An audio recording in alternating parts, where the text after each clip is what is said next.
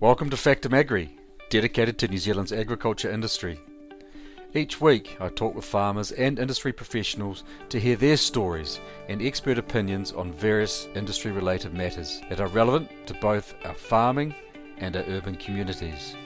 Are you out there like me wondering who is going to pick the fruit and veggies this year?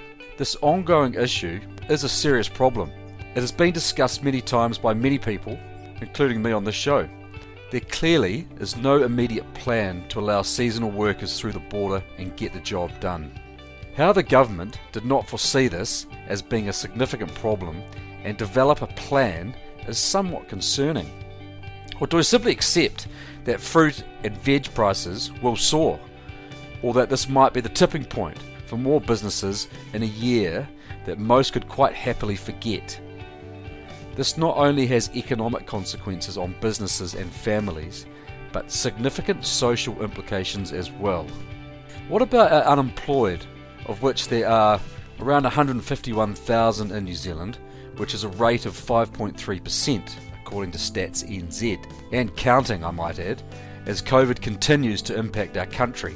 Why are we not encouraging this group of New Zealanders to transition to parts of the country where there is clearly a labour shortage? If you take Hawke's Bay for example, there are currently more than 5,000 people on either a hardship benefit or an income relief payment.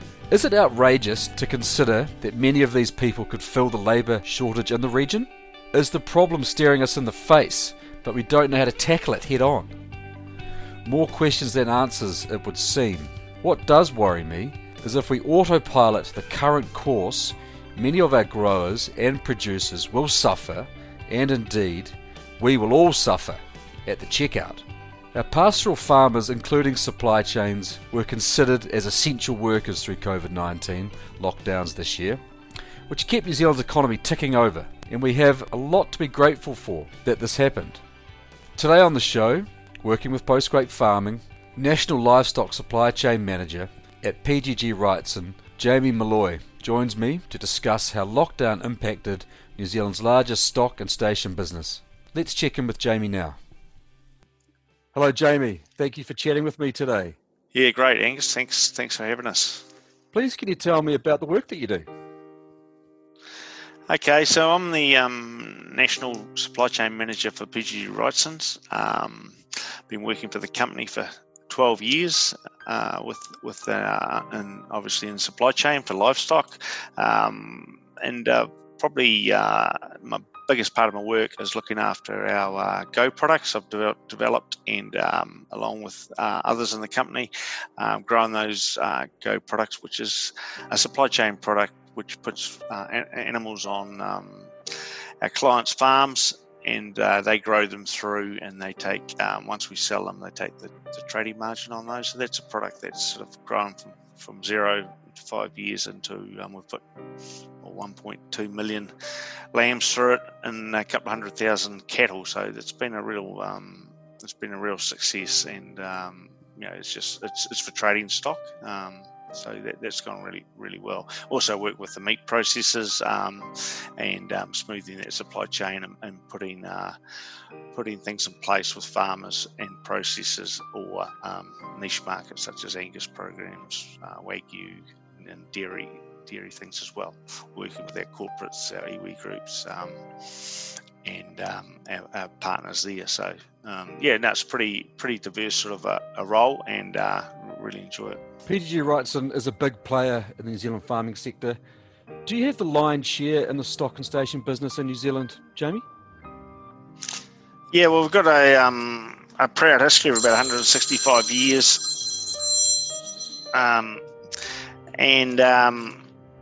we are the biggest in the agribusiness sector there. Obviously, not just in livestock, we cover all supplies. Our fruit feed business, which is viticulture and horticulture, water, livestock, wool, and real estate. So we've got the whole the agribusiness side of it covered.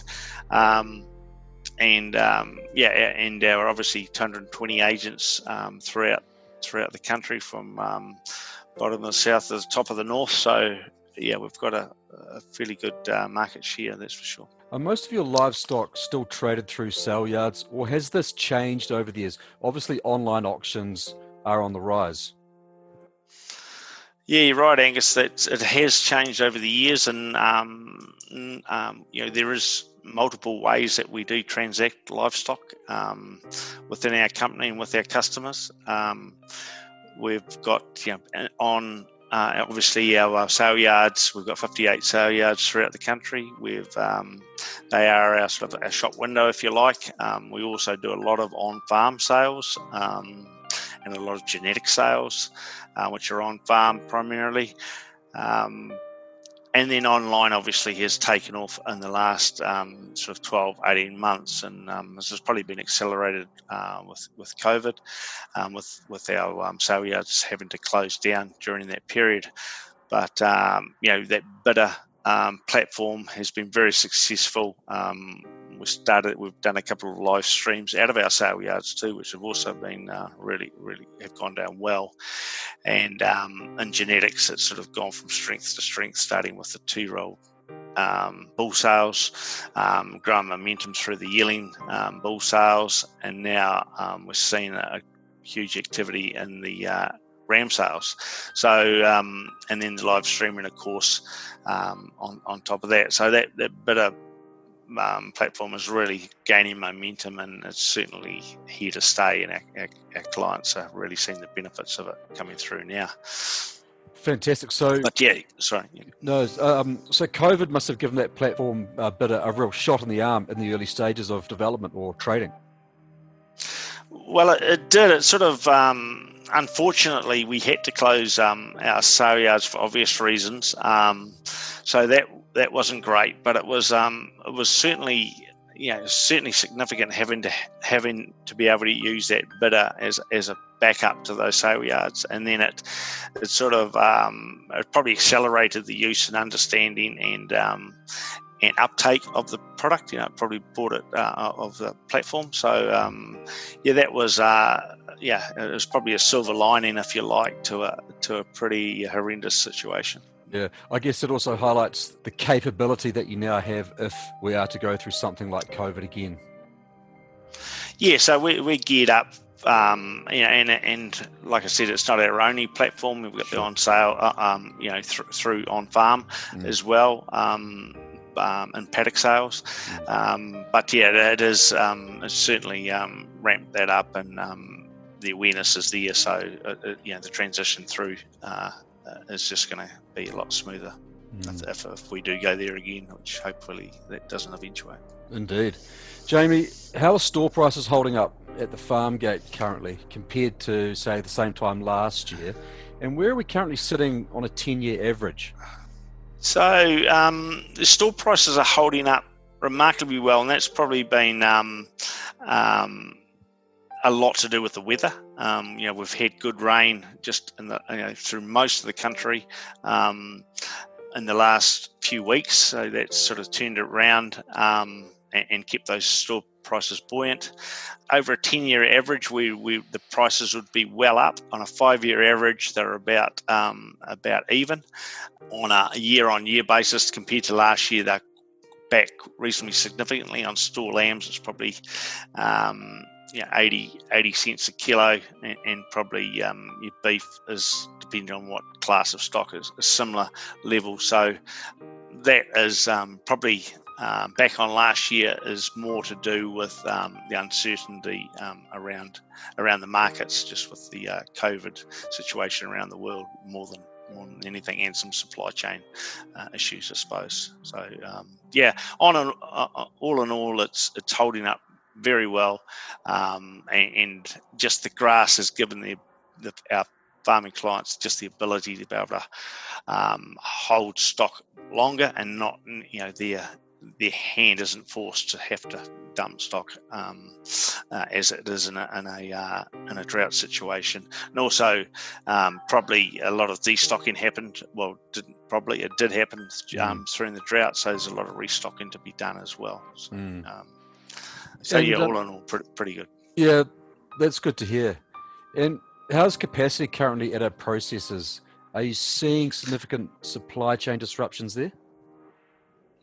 Well, the capacity is there. It's the meat processors have handled the disruptions remarkably well. You take your hat off to all those staff that work in those processes. During really trying times where they've had to manage their spacings and whatnot through their plants. They've done a remarkable job there of keeping the supply chain, although it's been disrupted through no fault of anyone's. They've done a great job there, so hats off to them. Also, at the moment, it was looking like there was going to be a bit of a bottleneck for lamb space and cattle space. There still is a little bit, but that's been lessened by the good rain we've had. So it's taken probably the foot off the throat of a lot of our farmers by allowing them to put more weight into stock and even that kill out a bit more, which is certainly some benefits to that. The supply chain disruptions that we're seeing and probably, dare I say, going to continue to see around shipping. Also, the availability to get seasonal workers in for these plants for manning them. They're the disruptions we're going to have forward, and we're not alone in that. You talk to other industries, the building industry, manufacturing, they're all having those supply chain issues with especially imported anything that needs to be imported. There are hold-ups there, but we're getting better at managing those, and I think it's just unfortunately it's just the environment we are in at the moment, and most people accept that, and we've got no choice to accept it. So we just got to get on and manage it as best we can. And you've touched on this, and due to COVID-19, with restaurants in our major trading nations closed, our top-end cuts and lamb look to be impacted, and of course venison looks to have completely fallen off a cliff. Yeah, well, that's due to the fact that those that top end lamb and venison are very much food service products going into the restaurant trade, and Europe and much of the States are going under shutting it down again. They're or getting tighter restrictions on, so that certainly doesn't help that top end market, and also so that those top end cuts, instead of going into the food service, they're going more into retail, which obviously goes in at a lesser rate and at a lesser return. So so that's the reason those things are coming off. On the other flip side, some of the lesser cuts, their value is held very well. And you've obviously. You've talked about other industries and supply chains that have been impacted due to COVID-19. How's the PGG Wrightson's business, just in a general sense, handling the year? Has there been any really significant troubles, or are things tracking along okay? Yeah, they're tracking actually pretty well, Angus. Great. Obviously a challenging year for all parts of our business, but the diversity there helps us a lot. Obviously the COVID, we were one of the fortunate and privileged services to be able to continue working. I'm talking from livestock point of view, in that as essential working. So that was a real plus for us. But obviously it did impact our business as it did to many others. So, we've put. We've got a lot of learnings out of it. How we operate our business differently, a lot more remotely. We're set up for. We do have contingency plans for this sort of thing, and they've only strengthened through this challenging time. So it's been there's been some pluses, obviously, but overall it's been pretty tough, as it has been for our clients, and combined with widespread drought in 2020 through many regions, that's also hasn't been much fun. Now, many factors impact farm gate returns, with weather and feed availability being a big part of that. What will be farmers' biggest challenge to returns over the next 12 months? Dare I say it, I think it's still going to be, the COVID. That's just the nervousness. The reality hopefully will be different, but that does seem to be the biggest challenge. And these markets have not only got to start opening again, they've got to recover and get back to where they are. But New Zealand, we're in a unique position. Our produce is highly regarded, and our supply chains domestically aren't as affected as other countries, so we're going to have a bit of a head start, I'm hoping, as opposed to some of our less fortunate trading people. Yeah, indeed. And what are you expecting out of the Regional Comprehensive Economic Partnership that we've just recently signed up to? Yeah, well, I think it's obviously positive. It's a great step. That block is, I think it's going to be, if not the biggest, very, very nearly the biggest block, trading block in the world. It accounts for about 30% of world trade and about a third of the world's population. So it's certainly significant. Probably the biggest, we have got free trade agreements with most of those 15 markets listed in the agreement already. So, the tariff thing, probably the big upside there is Indonesia, where we've still got significant tariffs in Indonesia. So within this agreement, some of those will be lifted into that market, which will make it a lot more accessible. But the bigger probably thing is the risk at the port with perishing products, meat and horticultural products. Under this agreement, these products will be released within 6 hours of arrival. All things being as they should be. So that creates a lot more certainty amongst our exporters, and making them more willing, and takes that risk out into those markets. And then obviously that has a flow back benefit to the farmers with more exports at lower risk. So the shelf life is huge for New Zealand produce, being so far away from the market. So anything that can quicken our produce over those borders is going to be a massive benefit to our producers. So it's got to be good. Indeed, it's really. Yep.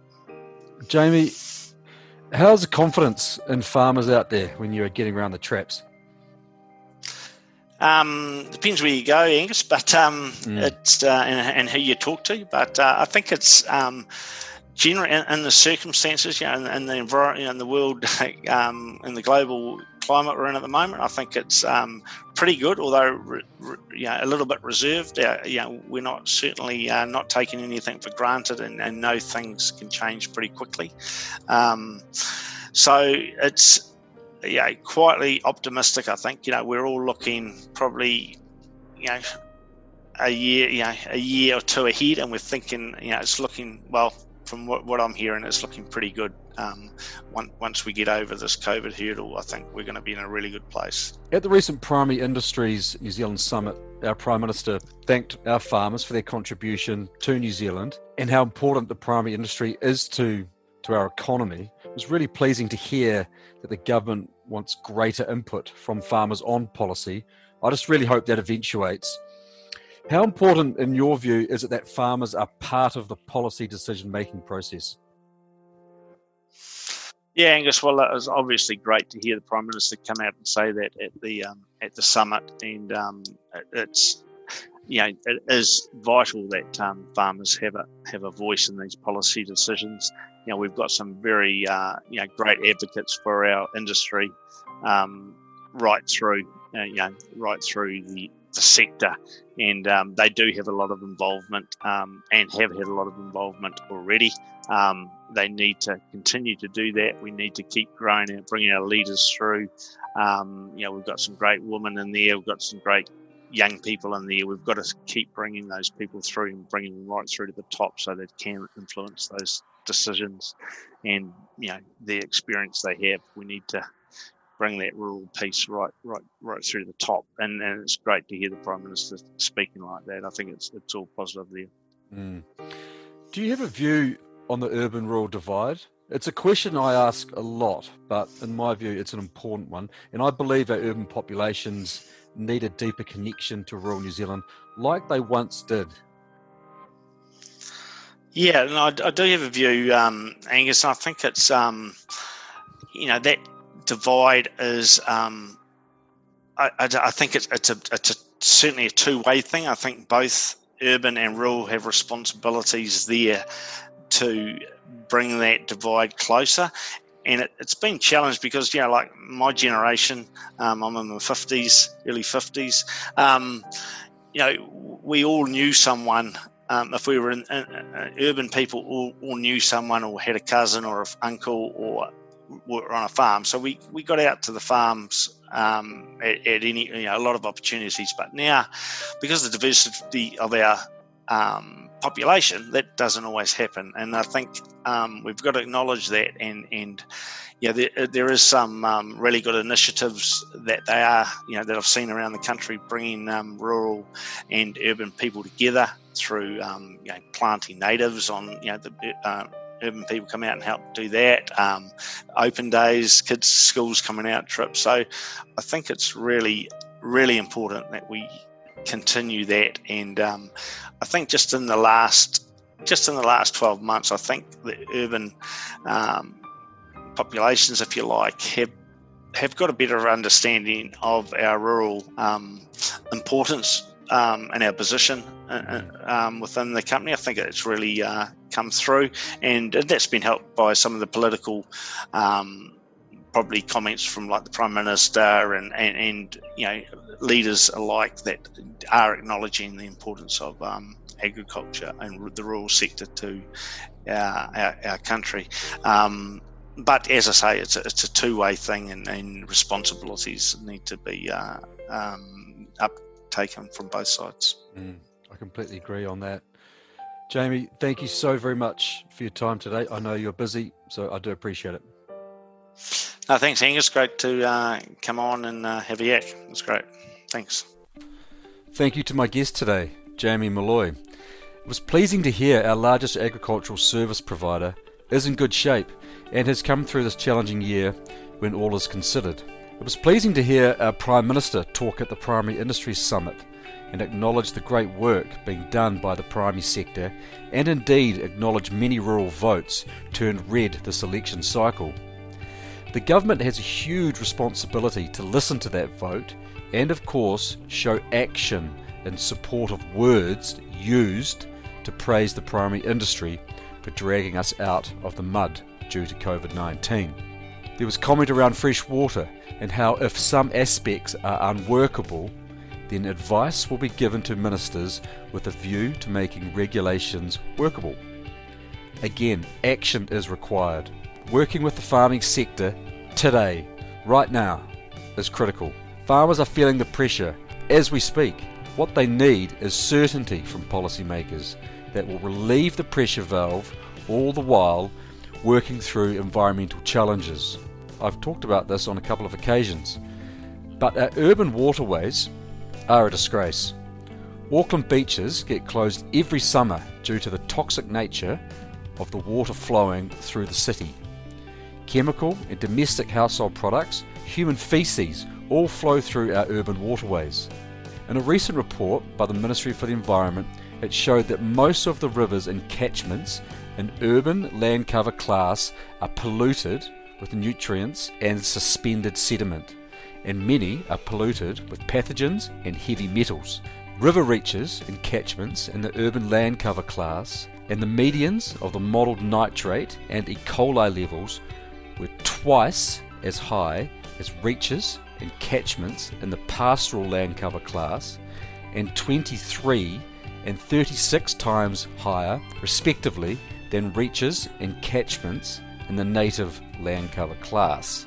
For river reaches and catchments in the urban land cover class, the median levels of modelled dissolved reactive phosphorus and turbidity were 39 and 57% higher respectively than river reaches and catchments in the pastoral land cover class, and 4 and 3 times higher respectively than river reaches and catchments in the native land cover class. So rather than turning the pressure cooker up on our rural communities, let's get real. And everyone should be looking in their own backyard to see how their local environment is tracking. And when your urban council closes your favourite urban beach this summer, ask yourself, who is to blame here? Both our urban and our rural communities need to work together to achieve collective goals. Thank you for listening, and catch you next time on Factum Agri.